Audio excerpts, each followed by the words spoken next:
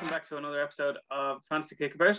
Premier League starting back, it's just around the corner. So to build up to that, we have a Liverpool preview podcast for you. So with me today, we have Donica and welcoming back Dave Kennedy as well. So welcome to the podcast, guys. Cheers, Dave. Thanks, Dave. Good to be here. We're ready to go. How many days are we? We're like T-minus 4 or 5 days. Yeah, that's it now. From the circus starting again. So very exciting time. Every single club in the land has delusions of grandeur. We're no different. Ours have legitimacy, I would argue, but I'm sure we can argue the toss on that over the next few minutes. That's it. So I suppose before obviously the season itself kicks off, we've had a look at a few of the guys in pre-season. The last pre-season game was yesterday. So I presume we've all been keeping an eye on them. Dave, who's kind of stuck out to you, or what have you made of pre-season so far? Yeah, I mean, first and foremost, I think like the star of pre-season, I think, has been the length of pre-season and like the availability of the majority of our squad for pre-season. I think Klopp was only saying the last day that he doesn't remember a pre-season as long as this, and I think I trust what the staff will do in terms of setting us up to peak at the right times in the season. I think I'm really hopeful that it'll stand to us, having that. I think there's been a load of really encouraging performances. I think you've had players who I think everyone beforehand said needed a big pre-season. You're like, so, obviously the players coming back from injury in terms of the centre backs, but also your Chamberlains and Keitas who just haven't had that rhythm, haven't had that run in the team, and I suppose weren't in a position to be thrown in towards the end of last season. So I think you can look at any one of those players and see that there's been real progress and no injuries, which is fantastic. Well, until Sunday. But yeah, like I'm purely I'm a Naby Keita fanboy. Like I just every time I see him, I just want to see more of him and things, and I'm really hoping it works out for him. And I think he's had a really good couple of weeks. So he's definitely been the most encouraging thing for me, I think, over the past month or so. You're ready to be hurt again, Dave. Oh, for sure. Like, I think I'm gladly opening myself up, like cut my skin open and pour salt in it, whatever it is. Like, Naby's my boy. I think like there's no other footballer like him in the league in terms of not necessarily quality, whatever, but just in terms of style of play. Like he's so unique, and I think that's such an asset if it works out. But look, the proof will be in the pudding. The proof has not been in the pudding to date. But yeah, as you said, I'm definitely ready to get hurt. What I'm not going to do this year, because I've done it the last 3 years and been made look pretty foolish all 3 years. The last 3 years, I've backed Naby Keita to be PFA Player of the Year. I think when he first arrived at maybe 20s, then 33-1. Last year 40-1. So maybe I'm the one putting the curse on him. So I'm not going to back it this year. But yeah, like every Liverpool fan up and down the country knows the guy's ability. It's just been curtailed with injuries. I don't know if this is a hot take or not. I feel like maybe in certain situations there's more to it than meets the eye. I'm not sure how he's adapted, like in terms of lifestyle, in terms of personality type. I know he's a very kind of shy character by nature, and maybe he moved to a club that was maybe a little bit too big too soon. I don't know. We can get into that, or maybe not. But certainly it is very good to see everybody fit, firing, and there seems like a genuine sense of glee and giddiness around the squad to start this season. I think it's helped. If there's the two biggest factors of what's contributed to why the vibe seems so good is obviously to see Virgil back in a kit, out there training, playing. And then the other side of it is, from what we saw on Sunday and then again last night, a full Anfield, which you just the difference that makes. Like, I never want to see an empty Anfield ever again in my entire life. I think that's, for me, that's been the star of pre-season, is the fact that we have our crowd back. And I know Liverpool fans particularly can get very romantic when it comes to the Anfield crowd and the Anfield factor, but I do think it's cliched, but I do think it's going to be our biggest signing this season, is having that crowd back, and just the feel-good factor is going to return. Yeah, no, I'd 100% agree with that. Like, the crowd was one of the biggest losses last season, along with obviously all the terrible injuries we got, because there were times when obviously we lost Van Dijk, and then we were kind of still carrying on with the centre backs we had, and then obviously more injuries struck. But there were definitely times, especially through, when we had that losing streak at Anfield for 5 or 6 games. There's no way that happens if we have a crowd in Anfield, because even after the first game, like it would have been the first loss in 3 or 4 years, the crowd would have been like, all right, lads, don't worry about it. It's one loss. We'll go again. Where the more games it happened, but the only kind of exposure they were getting to fans was all the absolute morons on social media. And it was just kind of retreating into this darkness kind of a thing. Losing 6 on the bounce at home as Liverpool Football Club, it just wouldn't have been allowed. Yeah, that's literally it. I'm not saying things would have got vicious or things would have got a little bit colourful, shall we say, in the crowd, but I think the energy from the crowd would have just made that eventuality practically impossible. It would, because a few of those games, with 20 minutes to go, it was as if we had accepted it, or it was like, okay, well, we've seen this before. It's just going to play out. We're going to have a load of possession, maybe a few chances, then we're not going to score. Where there was definitely a few of them where the crowd were just been like, come on, like, let's have it. Like, but anyway, back to we won't hopefully have to deal with just on that point. Like, I don't even think it extends to just playing at Anfield. I think like just the fact of having a stadium with atmosphere and people in it, and like sometimes sometimes I actually fancy Liverpool going away to these kind of, say, raucous away nights. Say like Norwich the weekend, like it's going to be packed. They're going to be buzzing for their return to the Premier League and all this. I think that'll suit us. Like, I think that atmosphere brings out the best in our players and things. And if you look at, say, like the Villa 7-2 and things, like I don't think that happens in a full ground. Like I don't think that our players, I suppose, succumb to that weirdness if there's people shouting at them. And it's not just the away fans, it's just the fact of having atmosphere. And I just think that, look, it's not making excuses. Like the season went the way it went, and there's lots of reasons for that. But I just think that like the absolute void that no crowds left just made it a weird season overall. And again, like there's other teams that probably suffer that too. Like we're not the only ones. Again, I heard the point today that Sheffield United maybe are a victim of that, or for example, and a few other teams who maybe didn't have the same level of seasons as they had previously might fall in the category too. So look, I think overall it's going to be different this year no matter what. Like whether that translates to more success on the pitch or whatever it is, it's going to be different. There's no doubt in my mind.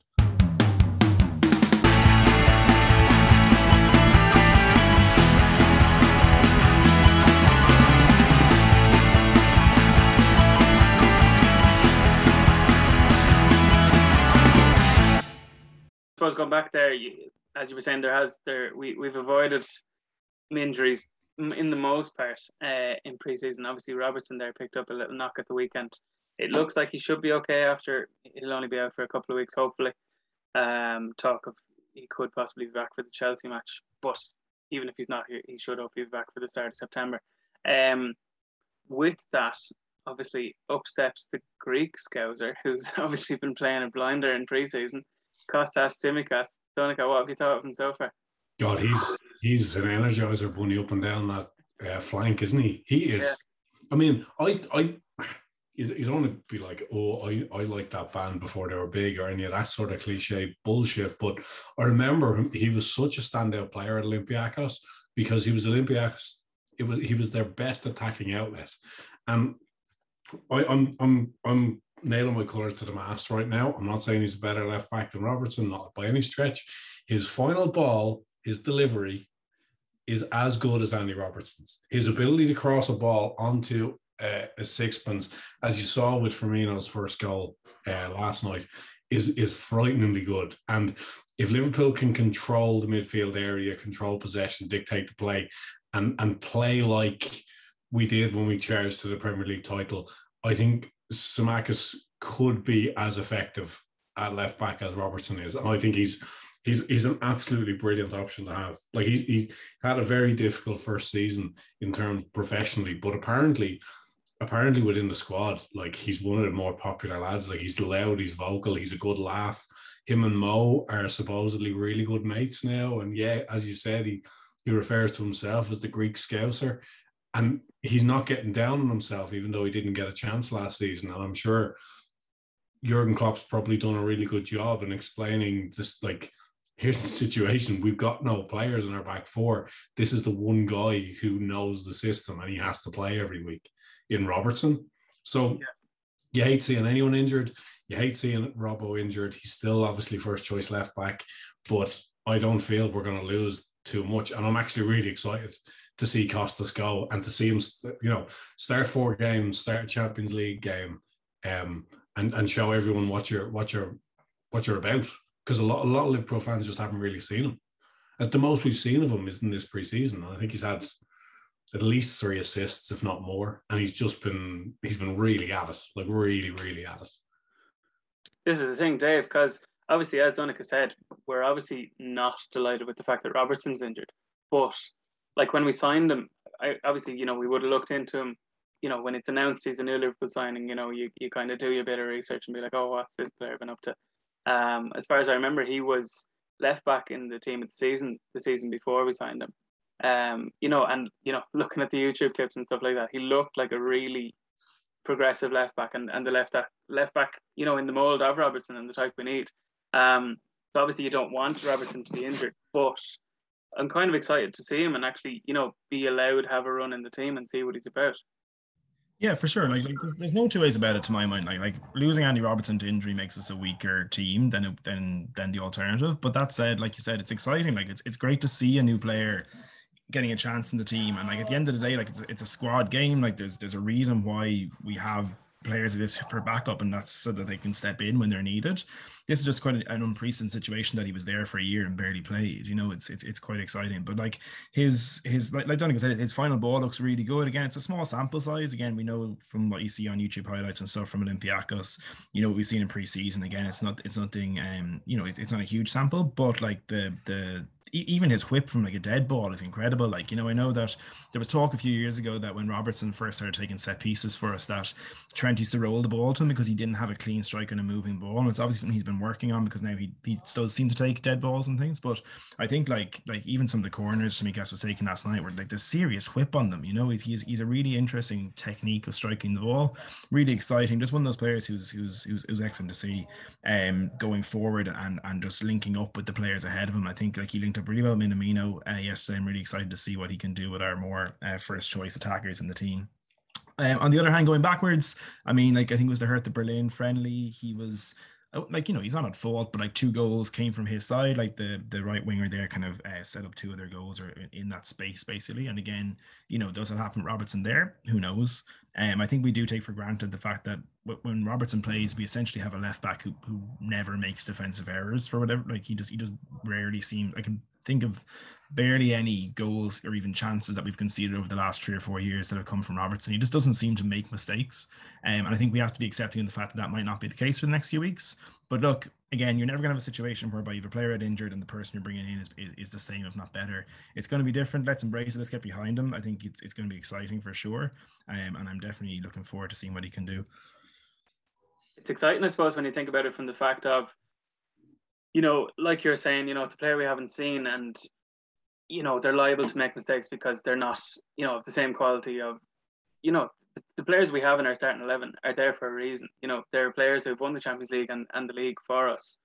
So obviously there's going to be a drop-off. But just as you were saying it there, that's the same argument that's kind of the same narrative when, we lost the likes of Van Dijk and Gomez and Matip and we had, Williams and Phillips and stuff coming in, where I think it's more promising now the fact that, okay, we lose Robertson and Tsimikas comes in, but he's coming into a defence that will have the likes of Trent or, Virgil and Gomez and Konate and all with him. So it'll be a far stronger defensive unit that he's part of. So like that, when any of the young lads came in last year, it kind of even hindered, I remember we were chatting about it at the time, it hindered the likes of Trent and stuff because they didn't feel they could kind of attack as much because they felt they had to kind of, help the lads along kind of. But if we have a solid defence, Tsimikas is just allowed, he'll be given the license to do what he does kind of and get forward like Robertson would be doing. Yeah, Klopp is on the record of having said that like the reason why we didn't see more of Tsimikas or even Nico Williams and things is that because there was no stability elsewhere in the team.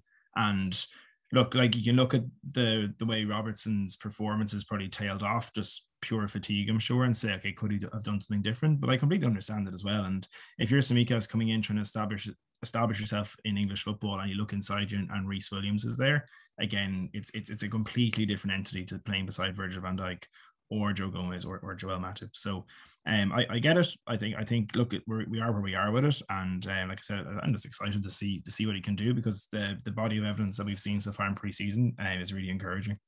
Yeah, it feels to me like there's a lot of, so Liverpool Twitter is a different entity to the Liverpool fan base in that it's irrational and childish and unreasonable, and it's just not a good place to be, and everybody is just freaking out on Liverpool Twitter because about lack of signings and whatnot.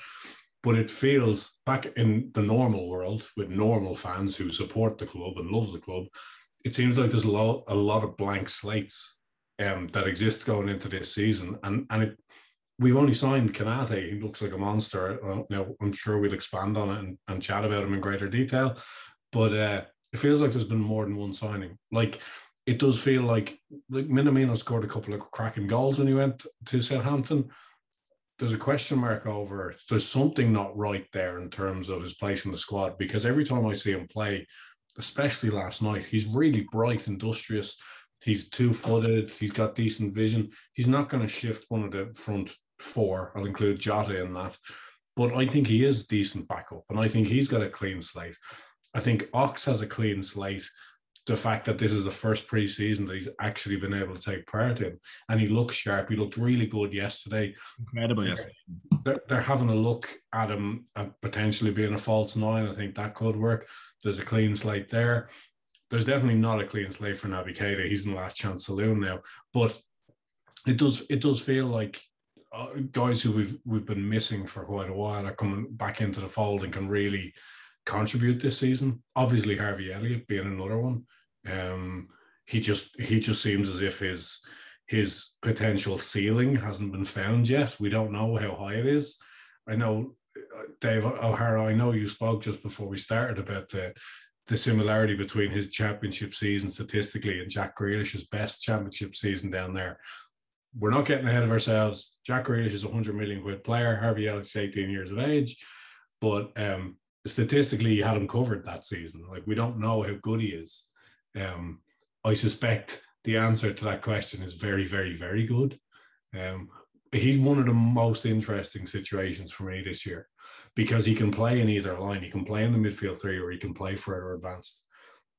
That's the one that was interesting me, yeah. Really interesting. Like, I don't know. I would love to know where Klopp has him in his hierarchy right now, because it's really hard to know.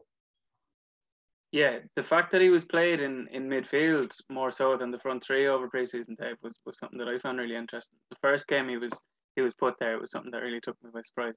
But also, you know, it could be along the lines of, you know, when Trent was coming up the academy and kind of a couple of years before he breaks through, they kind of have to chat with him. They're like, okay, what's your route into the first team here? Then they switch him from centre midfield to right back. You know, you'd wonder, is it along those lines? You know, in terms of, obviously we would have always thought of Elliott as kind of a right winger, but obviously we have the Egyptian king Mo Salah there, so it's obviously going to be, and you know, as we, you know, there's always the talk of like, oh, these players are a year older. Like, everyone's always a year older every year, right? That argument always makes me laugh. But like that, the front three are all 29, but like, Mo is still going to want to be playing at the highest level for years, so it's going to be hard to budge him.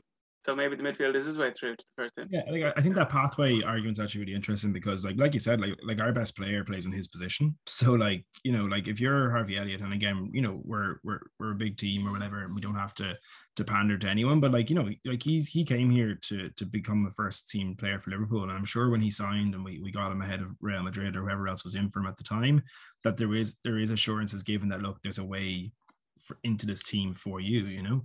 So I think it's really interesting that they're doing the midfield thing with him this preseason. I would be surprised if he is at the top of the pecking order for the serious stuff coming up. I think it's a perfectly reasonable kind of experiment to do and to try him out there, because again, like you said, probably is a more realistic path into the team. But I still see him being more maybe of like an impact sub, League Cup player for the first couple of months anyway. Particularly if we have the new 9 sub on the bench kind of set up. I think it's a great move because it allows you to put your Elliott on the bench and you can bring him on if you're 2 or 3-0 up, rather than having to kind of construct a subs bench with the contingency that you might be losing or drawing, for example. So it gives you a little bit more flexibility there, and I think that'll be to his benefit. I've liked him in midfield. I do think it was interesting. Like his best moment of preseason was when he dropped his shoulder twice, curled it against the bar, when he had moved back into his what we would call his more natural position. So there might be something in that. I do think that like you see it in his numbers last year, like he's a numbers player. Like, he gets goals, he gets assists, and you might lose that a little bit from midfield. I think people often think that, oh look, if you take a front three player, pull them back into midfield, they'll keep the same numbers and we'll just have more goals and assists as a team. But it doesn't always work like that. But like, he's done his chances absolutely no harm over the past couple of weeks. He looked great on Sunday. I think he saved his best performance of preseason to last, which does his stake and his reputation absolutely no harm. But yeah, I'm a little bit. I don't think he's as far ahead in the pecking order in midfield as the selections in preseason might suggest. That's just my. No, I totally agree. But by the same measure, it would make no sense for him to stay at Liverpool this season if he wasn't going to make at least 15, 20 appearances. I just think he's at a really crucial part of his development now, in that he's had a season of first team football to which his manager at Blackburn called him exceptional and was just really effusive in his praise for him and said, he's a game changer. He has that really special ability to change a game by himself, whether it's creating chances, whether it's finishing himself.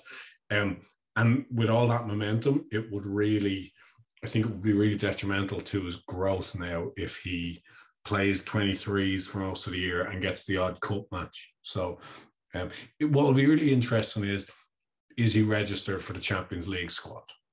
And I would hope the answer to that would be yes. But that'll give you a really good injury. Yeah. I think, is the Champions League squad 23 or is it 25? I think it's 25, but there's different rules around under 21s depending on how long they've been at the club. That's right, actually. Oh yeah, you can have as many as you want. So he mightn't necessarily have to register one, It depends on how long he's like. I mean, we signed 2019, yeah, potentially. But look, I think like if we'll probably talk about transfers and outgoings and things, but if Shaqiri's off, I think he takes Shaqiri's place in the squad. I think it's a stylistic fit. It's a better fit for us in terms of contingency for the future and stuff. And that's what I see happening. Obviously, getting rid of players that we deem surplus to requirements has been the challenge, and I think you look across world football and it's the exact same everywhere.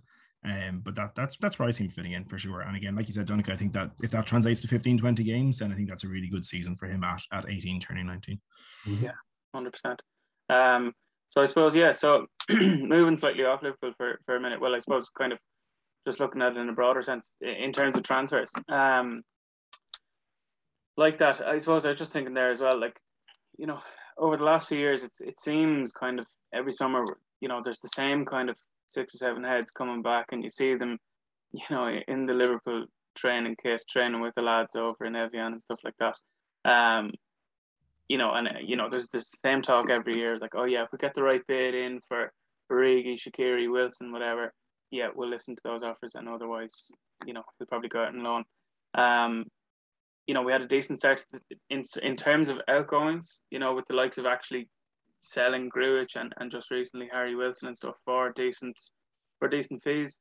Obviously with whether it's right or wrong in the eyes of the fans, the kind of the transfer strategy of the owners in terms of generally balancing the books kind of in terms of outgoings and ingoings. We've gotten Konate in. There's talk of maybe Shaqiri going out. There's always talk of Origi going, but I never see any actual solid suitors. I mean, who's buying? Yeah, like that's always whenever there's the talk, it's like, oh grand, we'll get rid of Shaqiri and Origi, and I'm like, who of any decent quality is going to be signing Origi? But so obviously we've signed Konate, and we have the likes of say Elliott and Tsimikas and stuff like that, who haven't been involved in the first team much, so seem almost like new signings for this season. Dave, I'll come to you first actually on this. We've gotten the one signing in so far, and there's still a couple of weeks left before the transfer window closes. What kind of 1 or 2 signings are you hoping we make or are looking to make? First things first, I think it's entirely possible that we do nothing. I like not to be pessimistic about it, but I do think that is likely. Everything seems to be slow moving, doesn't it? Like if you look around the league, like some some teams like West Ham, they haven't done anything as far as I know. Like, you know, like there's a lot of I suppose stasis, and I think that COVID and the way the shift in terms of money in the game has gone so towards England has left a lot of teams in a situation where they have players they might want to upgrade on. So for us, it's Origi and Shaqiri basically. But if you can't get rid of those players, then who, like, you don't have space to register them, like in terms of our strategy and I suppose policies around transfers. There's no money there to bring them in. There's no room in the wage bill. So like you get stuck a little bit. So I think, like, look, it's pretty more likely that Divock Origi retires in the next month than gets sold, just based on who would take him. And you know what, like if I'm Divock Origi, like I understand why you might want to stay, because you know that might suit you. I get that from his perspective, and I'll always love him for what he's done, even though he's produced pretty much nothing on the pitch for about 18 months now. But I think that is the one area that's the one position in the squad I think we need to upgrade on. Again, it's contingency planning for the future for the front three.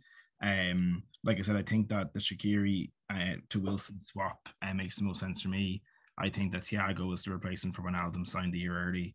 And I think Konate filled the biggest hole in our squad in terms of being a centre back light. So, like, to me, we could be done. I would love us to see an incoming front three player who's in that kind of, say, 21 to 24 bracket, a little bit a la Jota, particularly if we could do, say, maybe a fee structuring thing that we did with Jota last summer. I think that might work.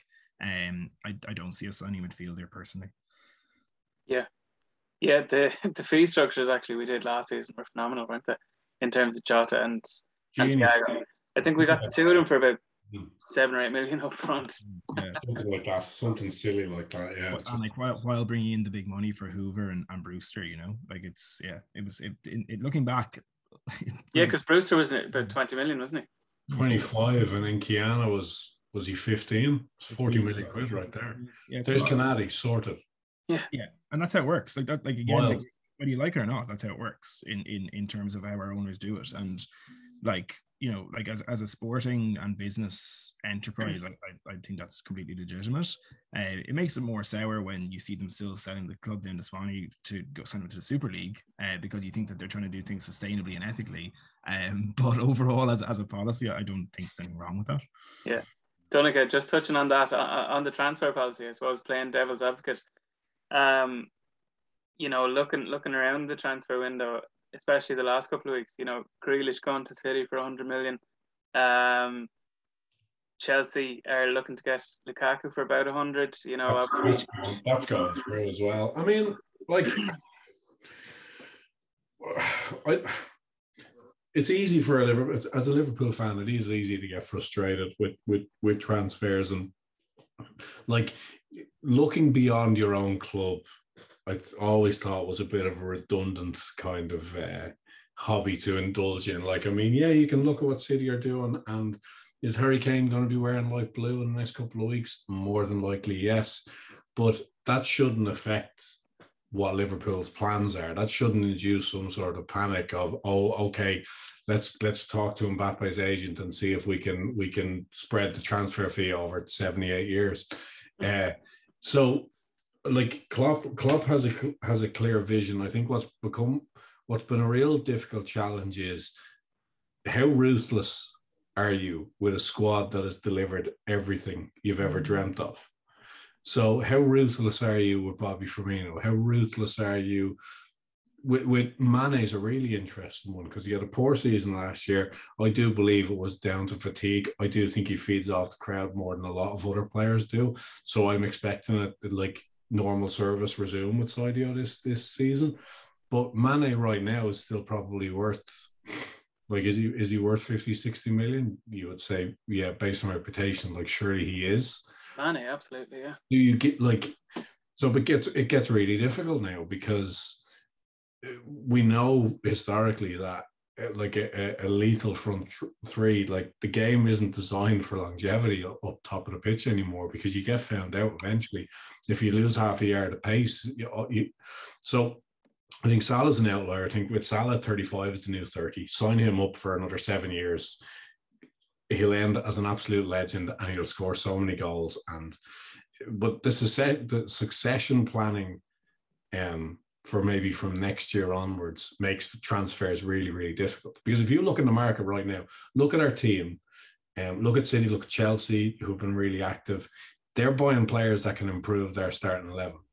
City, the Grealish ones, actually, why they bought Grealish before they got Kane done, it makes no sense at all. When you've got Grealish sitting on the bench with two of his new teammates starting ahead of him for England in similar positions, and City do not have a striker, because I just don't rate Jesus, and I'm not sure whether Pep does as a goal scorer at this stage either. But they're improving their starting 11. Like, beyond us buying Mbappe, how do Liverpool improve our starting 11? See, that's the big thing, isn't it? Because like that, all of them are just improving the starting 11. Where that's then when Twitter, LFC Twitter goes into meltdown. Like, oh, why aren't we signing these players? But sure, we already have multiple players worth, 60, 70, 80 million. So find me a central midfielder who we could buy, who comes in and is an automatic starter ahead of a fully fit Jordan Henderson, Thiago, and Fabinho. Yeah. Who's that player? Is it Grealish? Any sort of logical Liverpool fan, if they're all fit, I don't know if there's anyone you'd want instead of any of the three of them, in my opinion, anyway. No, I agree, and I think the options in midfield are strong. Like, obviously, the big question marks over Ox and Keita in terms of their fitness are legitimate. Do we need one more? Like, if we buy Renato Sanchez in the morning for 40 million quid, does that change your outlook on how the season's going to pan out? Because it doesn't change. It'd be like, personally, I would want Florian Neuhaus from Mönchengladbach, because I really, really like him as a footballer in lots of different ways. But even if we bought him, I wouldn't be like, oh, well, he's got to start ahead of Henderson or Thiago. So, like, this summer's transfer window, like, our signings had to be get a world-class centre-back. The jury will naturally still be out, but Konate looks like a monster so far. I've been amazingly impressed, as has everyone around the club by the looks of it. And then tie down your stars. So Fab's tied down, Trent's tied down. Hopefully Salah, if he's going to be the highest paid player in the club's history, do either of you have an issue with that? Because I absolutely do not. Blank check for me. Just give him what he wants. Give him 100%. I adore him, and I want bring Lovren back if he wants. I don't mind. Like, bring him back just to be there for Salah, not necessarily even on a player contract. Yeah. And once, and Alisson then as well. Like, so once you've done that, the next 2-3 years are safe. And then you can start having dialogue with those players, because eventually, like, we're gonna have to replace Firmino probably first, if his levels don't bounce back, and I don't suspect they will, and then Mane. But it's definitely not a time for panic. Like, I'm really quite quietly confident about this season. Like, I don't think we're going to win the league. I'll put that one in audio form, and for the record, I think Chelsea are actually going to win the league. I think we can run them close, and I think we can beat City. Genuinely, because I think there are problems in that City side still. And I think if they lose Diaz, or even if they lose Stones, I think Nathan Ake is not really up to much. And I think the cracks can appear in that squad very quickly. And you see what they're like without Fernandinho, and he's getting on now. Sure, he was getting on when they were having him in centre-back 2 seasons ago. No, I know. Like, yeah, all right. Kane goes into City, guaranteed 20-goal striker, Kevin De Bruyne feeding him. Like, on paper, you're like, okay, they're going to win every game 6-0. But football isn't that straightforward. There's just, I think Chelsea will be the team this year. United will get closer. It's going to be really competitive top 4. I think there will be a gap.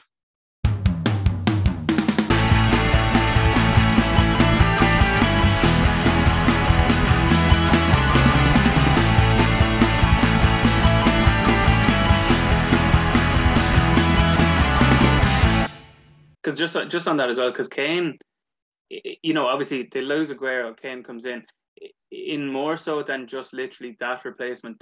He's almost an exact replacement in terms of a really top quality striker who, whether if you look at it every single season, will be out for a decent period of the season. So it's not like he's getting a fully fit world-class striker to come in. So they're going to have 30 more goals than they would have had. It's really, you're only replacing maybe 15 goals or so. But I'd agree with you there. I suppose going into this season, obviously it's starting at the weekend. I think Liverpool do have a good shout at winning the league. Obviously, there's always the Liverpool optimism of, this is going to be our year. But I think Liverpool can win the league. Yeah, absolutely. Do I think we will this season? I think there's a legitimate chance of claiming number 7.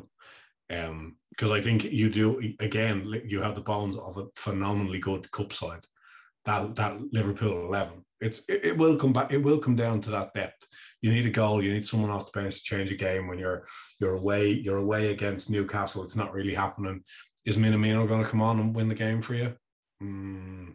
Hope so. No, but if that's Chelsea's situation, Pulisic comes off the bench, or Havertz comes off the bench. If it's City, Foden comes off the bench, or fucking Jack Grealish comes off the bench. So yeah, that is a very obvious weakness that we have.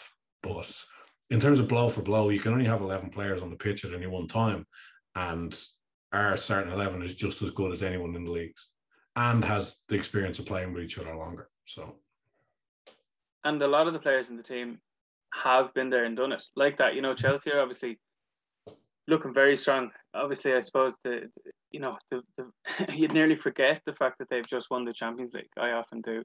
You would, because it was a weird season. It was a weird. It was a very weird Champions League with how Liverpool went out and should that game have been played, and it was just bizarre. And then having a little mini tournament in Portugal. I'm not like illegitimizing that win. They won the Champions League. They were the best side, but it was just a weird one. It was a bit of a Does it carry?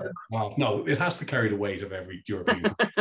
No, it does. You can't say, "Oh, that one doesn't count." It obviously counts, but it was just fucking strange, The one little thing, the one moment of joy I got from obviously the crap situation of it being two other English clubs in the final, City and Chelsea. The one thing going into the final, because obviously it was I'd just love it if both of them could lose. But the one thing I liked was the final was due to be on in Istanbul, and the thought of one of those clubs also having Istanbul as a glorious memory. Yeah, I was very happy that it got changed and wasn't in. Yeah, hands off our stadium, 200 kilometers in the middle of nowhere. But so I suppose looking forward to the weekend and obviously the season to come. What do we think? As we obviously Donica there saying obviously I think Chelsea and City are obviously going to be strong. United again, they've strengthened as well, so they'll definitely be up with a shout. If not for top 4, they might have one similar to last season in terms of they'll be challenging until Christmas, and then they'll be proclaiming that they've won the league, and then they'll veer off. But I suppose with the fact that the fans are back and stuff like that, I actually think Bobby Firmino is going to have a great start to the season, because I think if you were to pick one player out of the whole team who thrives the most off the crowd, I think it's Bobby Firmino. Dave, how do you see the first couple of months going in the season? Yeah, it's gonna be interesting for sure. I think just on the kind of transfer side of things, I agree with Donica in the sense I think Chelsea are better set, because I think City still have so much work to do. Obviously this Kane saga is going to drag out, but then once they sign him, they have to start selling people. They haven't sold anyone yet. I know they've let Aguero go on a free, but they're going to have to get Bernardo Silva out. Laporte is going to go, is he? I don't know. And then there's even talk of Sterling being gone. But this is it. I don't see that. But I suppose then are they gonna sell Jesus? There seems like there's a lot of change still to happen in that squad. And then when Laporte's going, they've lost Eric Garcia. You're down to Stones, Diaz, and Ake, right? Like, so it just seems to me that there's a lot that's going to happen at City in the next 3 weeks. So look, they've enough money, like they'll be fine, like they'll sort it out. But again, if you look at the preseason we've had, where it's been very settled, 6 weeks, Austria, France, everyone there, everyone happy, all the injured players back, great. It looks to me like City's window is still very much alive, and a lot will happen. And I think, like, if you look at Chelsea, like they had the most players at the Euros of any team in Europe, I want to say. Like, it was something like 18 or something crazy like that. Again, a lot of them went deep, the England lads, the Italy players and things. So, like, I think, like, my optimism comes from the fact that we might have a good advantage in the first couple of weeks of the season where we've had our players there. Everyone's raring to go. With the optimism of having the injured players back, let's go. The tests will come when it gets to the winter and AFCON and all of this. And again, that's I'm very much like in my supporter head saying let's cross that bridge when we come to it, because I don't actually know what's going to happen just yet. Maybe it'll be a glimpse of the post front three Liverpool that we going to get early. But I'm very optimistic. I think our fixtures are falling pretty nicely. Couldn't really have asked for better for the first 10 games or so. Gets a bit sticky, into the autumn and things. But I think even with the way the Champions League, the post-Champions League fixtures have fallen, they're actually not too bad for us either and things. So look, there's loads to be optimistic for. And I think if we start well, who knows? Let's see how it goes. All you want is for the season to be alive in April. That's all you can ever want at the start of a season, I think, is just to be sitting there on the 1st of April after that March international break, and to have a genuine sense of your season being alive and something to play for, whether it's Champions League, whether it's League, whatever it is, hopefully both. But that's how I see it going. I don't know about United. Like, I don't really know how they got however many points they got last year. Like, I didn't ever seem to be that impressed by them when I watched them. They had a great season, and we nearly took second off them. Yeah, this is it. and like, they didn't have any slumps in form, and I mean, like, they came from behind so much, particularly away and things. Like I don't see how that can happen again. I think, like, eventually, if you keep giving teams head starts, you're going to get punished for it. But remains to be seen. Like, Sancho's an amazing player. Varane's a elite defender. Let's see how they settle. But again, those players are only starting training this week. And again, it comes back to my point that we've been there since the first week of July. And I think that does stand for something. And I think particularly when your manager is Jurgen Klopp and you have Pep Linders and Peter Kravic and Victor Matos as your team, I think, like, it couldn't have been better for us, really. Forget the transfer window. Like, that's the summer that Jurgen wanted, I think. Exactly. The point of having a settled full pre-season, I think it's a decent it would be a decent bet that, like, I'm not just getting wildly rose tinted glasses here, but I think after 10 games, if Liverpool are top of the league, I'm almost expecting it, given it how the fixtures are set up. I know we've got Chelsea early doors, but I just think the Anfield roar, that bounce, and the feel-good factor, and we all know how difficult last season was to be a supporter. It just really felt like work. Every game felt like work, because you were trying to achieve something that had been the minimum for previous seasons, and there was all these obstacles, and there was Murphy's Law swimming about the place with everyone getting injured. But just going back to Dave's point on the African Cup of Nations, I think that's really going to do us in. Because if you take out Salah and Mane plus one injury to an attacking player, all of a sudden we're enormously thin there. Like, all right, let's say Salah, Mane gone, and Jota gets injured, like what happened against the Danish side last year. Like, now that's a big problem. Now you're basically as capable of scoring goals as Newcastle are for 2 months. Like, I don't like how that could potentially go. I think that's a real elephant in the room, the AFCON. That one, Dunica, just sorry, because I had actually forgotten about the AFCON. So I just wanted to say as well, because I remember, obviously, that was such a big deal the last time it happened. But with this season coming, there's kind of a 2-week break in January that just happens to coincide with kind of around when AFCON starts. Not as many.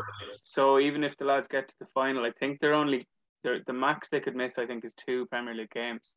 So it's actually not, because I was definitely really worried about the fact that AFCON and that we'd be losing Mane and Salah, because I think the last time it happened, did we only have Mane? I think, as far as I remember. Yeah, 2017, wasn't it? And we didn't win for 2 months. yeah, exactly. so obviously, yeah, that was a big worry. But yeah, I think their potential. I think it just happens to fall relatively okay, and I think I just have it there. Like if it's the 2 weeks I'm thinking of, the two games they'll miss are Brentford at home and Crystal Palace away. So 7-0. That's it. Harvey Elliott hat trick. Yeah. Well, no, that then colors the picture in a different shade again. Like, I don't know. Do we want to? Are we bold enough to start making predictions about top fours? And I happily will, because I love a good prediction. Even though fire away. Yeah, you go ahead, Donica. All right, mine is going to be pragmatic, but I think Chelsea are going to win the league. I think they're going to have an exceptional season. I think they are going to be a powerhouse, and I'm very much afraid of Thomas Tuchel and his abilities as a coach. And I'm even more afraid if they take Werner out that side and put Lukaku in. That's what I was going to say. I think Lukaku is going to be phenomenal for them. Fucking terrifying. And also get in my fancy football team, Romello. Chelsea, I think Liverpool will beat City to second. I think United will be streets ahead of whoever comes in fifth. I think depending on what happens with Spurs, let's say they lose Kane and they bring in Martinez and Vlahovic from Fiorentina, I still think they're going to really struggle. I actually think that Arsenal are maybe going to turn a bit of a corner this season, although I thought they'd turn a corner last season. But I would still say that Leicester had pipped them, so I'd go Leicester fifth, Arsenal sixth, and then I would put someone ahead of Spurs seventh, possibly Villa, to be fair, because I think they've bought really, really well. Yeah, and then after that, does it even matter? we'll let the blue shite. We'll give them a top 10 under Rafa. Balances it out. Even though he's buying players for a tenner at the minute. Yeah, players who were at their peak like 7 or 8 years ago. Yeah, Townsend is that's such a mysterious signing. Going to Florida to playing in cups that don't exist by the time they get there. That was yeah. Hey, what are you thinking? What are we looking at top four? Yeah, it's so hard to call. I'm honestly like flip-flopping. It's the same as trying to pick a fantasy football team. Like every time I look at my phone, I'm changing it, and it's the same as with this. I think it's really hard to say. I think Chelsea won the Champions League, and they're bringing in, like, to my mind, probably the out and out best or one of the top 2 or 3 best number 9s in world football. Like I just rate Lukaku so highly. I think he's amazing. I think it's just his ability to score goals, no matter who it is, no matter what the circumstance is, no matter what style of football his team plays. He just gets goals. He's a bit of a trampoline at times. You hit a ball up to him and it comes back at you. Like, he doesn't have the class of a Harry Kane. He doesn't have. Man's just numbers though. He's numbers. He's sheer numbers. He can do it all. He's so quick. There's a compilation of some of his assists for Inter even last year, and there's one in the Champions League. It's an outside the left boot cross into Lautaro Martinez. He just has such ability. I think he's a real, it's scary that Chelsea are signing him. I don't know. Like I said, I think it's too early to call with City because I'm not sure what they're going to do. Because I do think that, it's 3 weeks till the end of August. I think things are going to change there. So at present, I think City are still favourites. I think that our longevity can see us ahead of Chelsea. But just depends on how Lukaku settles. So I'll go City 1, Liverpool 2, Chelsea 3 for now. United 4, as you said. Leicester 5 for sure. 6, again, I don't really care about 6 either. Easily be Arsenal. Don't think it'll be Spurs. Don't really see anyone else breaking that unless Leeds really kick on. The Villa thing is interesting. You look at Villa and you say, okay, they've done really good business. I really like Buendia. I think he's great. But then look at the last 2 times an English team sold a £100 million plus player and replaced him with 6 or 7 players. It was Spurs selling Bale and us selling Suarez, and we know how those 2 seasons went. Yeah, disastrous. As good as it looks on paper, I think the proof again will be in the pudding there.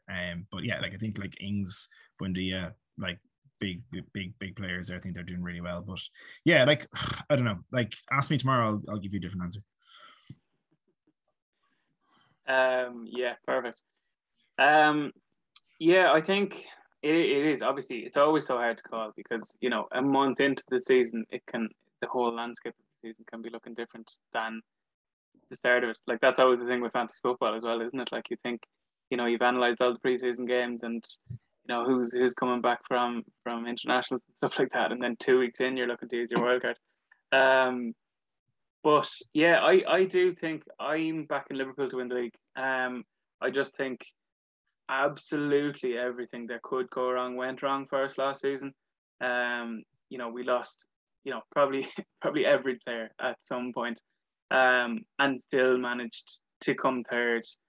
We conceded, with 2 centre midfields at times in centre back, and with our 7th and 8th choice centre backs, we still managed to concede less goals than United, who finished second, which I think is an astounding fact.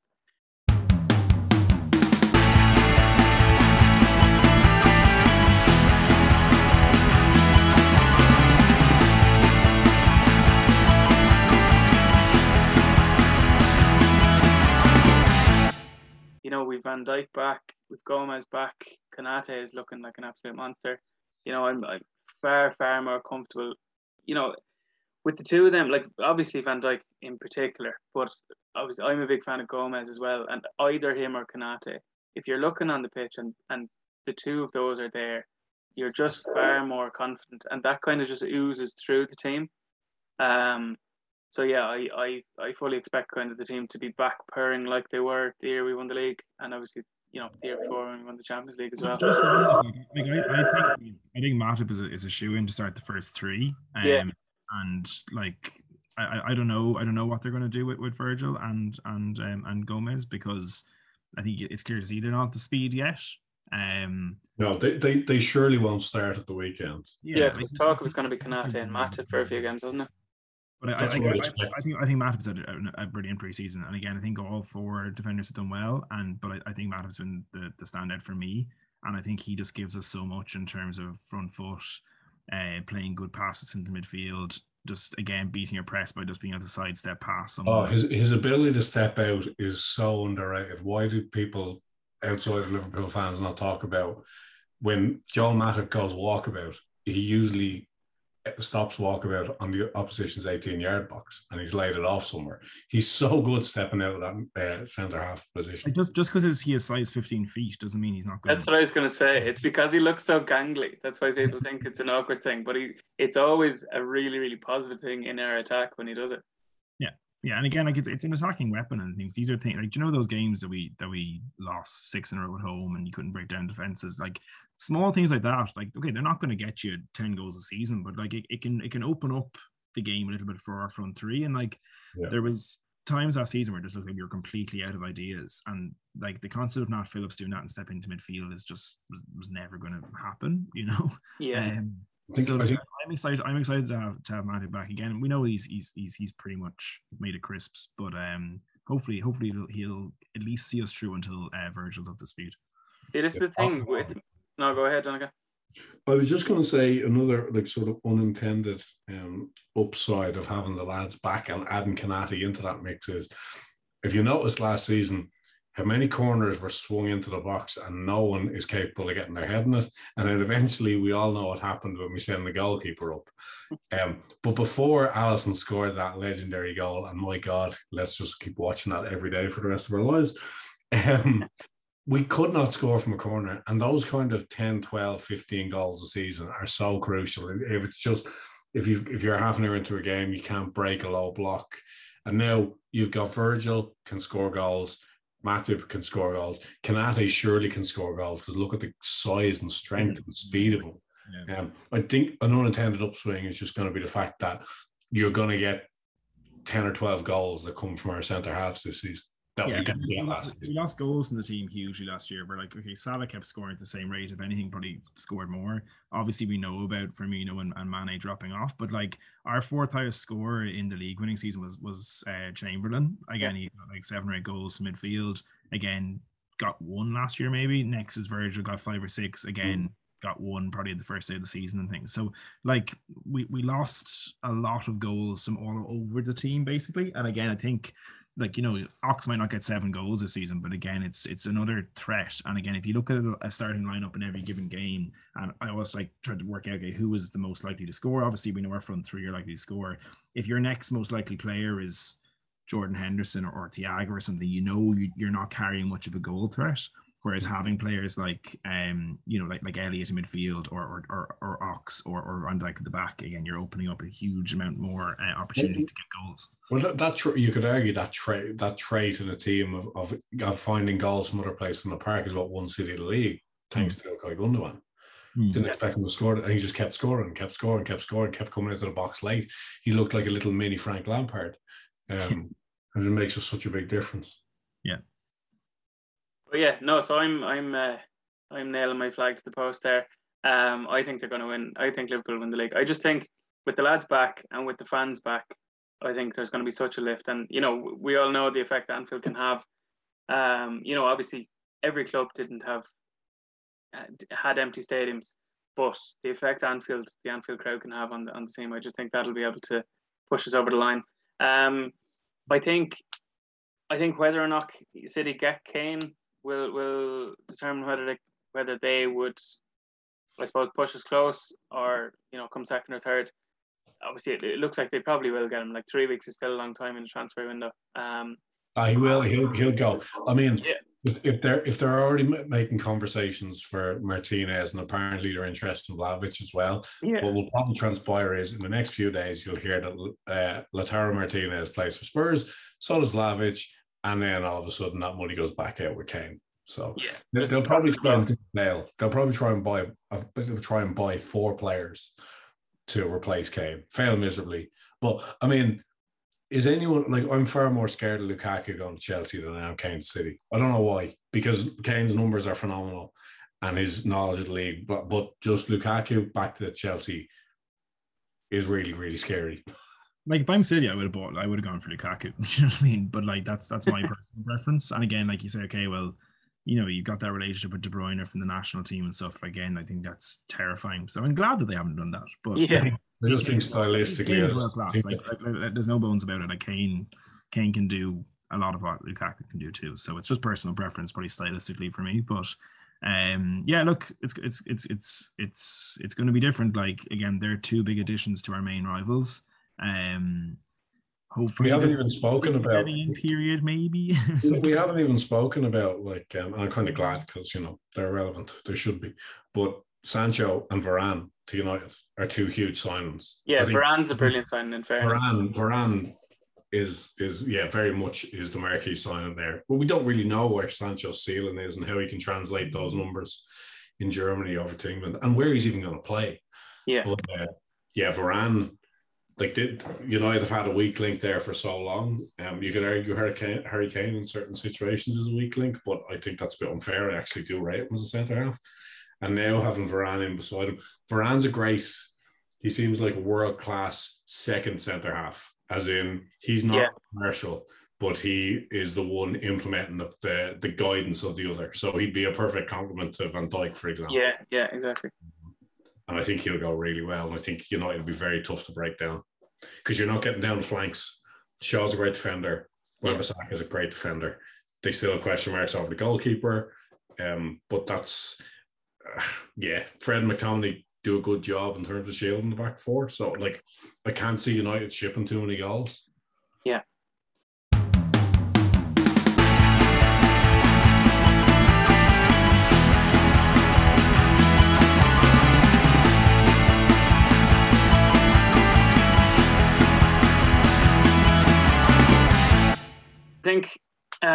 I think we'll round it up there, lads. So obviously we're back in Premier League action at the weekend. So God, it's going to be class to see them back out, and obviously the week after at Anfield in Premier League action. So can we sign off? Can we sign off with a couple of predictions? So I'll give you a couple, right? Yeah. I'll give you a couple of categories, right? Bring it off. Let's see where we end up to. So I want 3 relegated teams. I want top goal scorer, I want Golden Glove, and I want Player of the Year and Young Player of the Year. Oh, okay.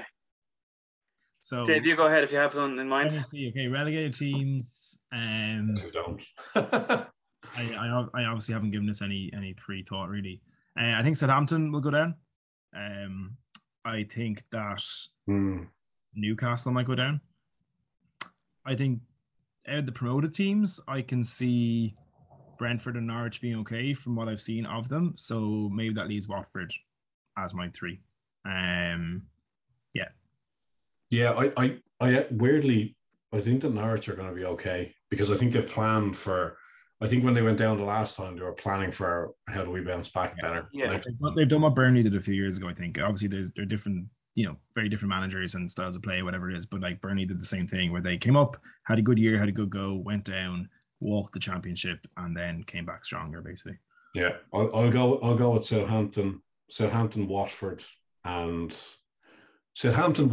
Burnley. I just think I know enough of Burnley. Good luck. My top goal scorer, I'm going to say it's going to be Lukaku. Player of the year is going to be. That's tough. Yeah, I don't know, but I think it'll be in the Chelsea team anyway. It might be Lukaku for both of them, to be honest. 3, I'd say, would go down. I think Palace would potentially go down. Like that, I think Watford of the 3 who've come up, I don't see them staying up. So I think Palace, Watford. I think then a toss-up between Brighton and Southampton. Burnley, again, as you said, Donegal, they just seem to have ridden their luck the last couple of years. There was the year where they were, really, really impressive, but I thought they were definitely going to go down last season and then just about pulled it out of the bag, long enough before the end of the season that it didn't seem like they were actually threatened with it. It's just like, I'm sorry to say this, but nobody is going to miss Burnley Football Club if they're not in the Premier League. Nobody. Not even Burnley fans are going to miss Burnley in the Premier League. They aren't, because then they'll be down in the Championship and they'll be more likely to have actually more fun weekends seeing them actually score a few goals. Yeah, God Almighty. On the young player thing, like, because I think that the rules are the eligibility for young player of the year is ridiculous, but with current guys, I could see it going to Havertz maybe. I was going to say Havertz, and then that would have made it difficult for me to because Havertz was potentially going to be my player of the year. Yeah. Did Foden get young player for City this year? Yeah. Yeah, he did, didn't he? Yeah. Yeah, I think Havertz, like, I think he really stepped up second half of the season when Tuchel came in. He doesn't play every week. Got the winner in Champions League final, didn't he? So yeah, like I think I would expect him to kick on a lot next year because he had long COVID and stuff as well, didn't he? Or he had some issue. I'll say Lukaku top goal scorer. I'll say De Bruyne player of the year. I'll say Havertz young player of the year, and that makes it look like Liverpool are going to really struggle. But I just think it's going to be very closely fought. I could see there being 6 or 7 points between the top 4 by the time we get to May. I still think that Salah is most likely to get Golden Boot, to be honest. Hope so. Yeah, like I think he went up a level last year in a sense, despite having like some bad spells when we were just generally terrible. And I think he just looks like he hasn't scored in pre-season. I think he's gonna just rip into Norwich. Yeah, he's gonna explode. Yeah, I just see that happening. And again, if you come back to FPL, like, there's no one else in that game that I would rather own than Mohamed Salah. Oh yeah, he's captain for week 1. There's like ever since he's come to the Premier League, 1, 2, 3 and beyond. I don't think I've had Salah. I don't think I've had Salah outside, not like out of my team since he's arrived in England. Yeah, I'm going to say Salah for top scorer. I just think he's so just on a mission to score as many goals for Liverpool as he possibly can. I think Havertz is a good shout for young player of the year. I think if Liverpool were to have the season I think they can have in terms of winning the league or coming close to winning the league, I think if he avoids injuries, I think Thiago could be in with a shout for player of the season. Because if we're in a league winning or a league challenging team or season, I think he's going to be one of the reasons why we're so well run, well oiled kind of thing. Yeah, well, I mean, he was just sensational for us the last 10 games of the season. Yeah. Really was. He was the best player on the pitch in every one of those games, I would go as far as to say. When he's unburdened by every defensive responsibility, he obviously does retain defensive responsibility when Fabinho is sitting there. But when Fabinho is beside him and he can play a bit more football, he just is. It seems like he's doing everything he can do everything way quicker than you, but not running, obviously not running, but in terms of, definitely not running backwards, I would say. Like, Yeah. backwards his own goal. There's a Specifically. distribution. He seems to have so much time to make the right decision, always makes the right decision. Yeah. Am I right? He's almost like a machine learning midfielder. Am I right in saying that the only time we've seen Thiago and Henderson play midfield together was Everton? The derby, yeah. That's right. Like, Thiago came in for the Southampton game, which was the first game that Henderson played at centre back.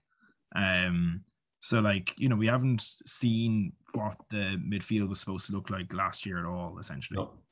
Yeah, like this dream midfield of like our three best midfield, we've barely ever, if ever, gotten to see them play together. Like, We won't see them this weekend either. Well, what I would assume to be like our first choice team last season was pretty much what played against Everton that day, but we had Adrian in goal, you know. So like, Yeah, exactly. Had a first choice team out for over a year.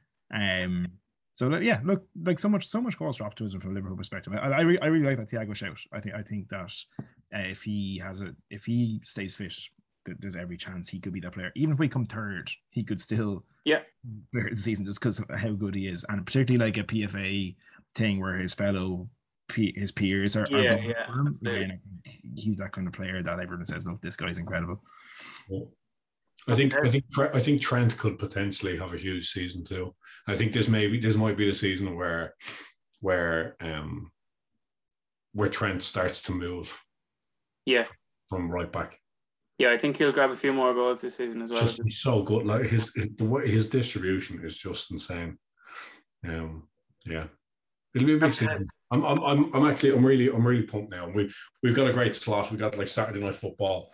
We've got the 5:30 slot against Norwich, so it's hopefully we get off to a positive start. And let's be having you.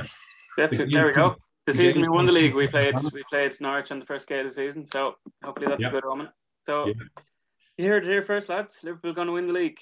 So thanks for joining us, lads, and we'll chat to you soon.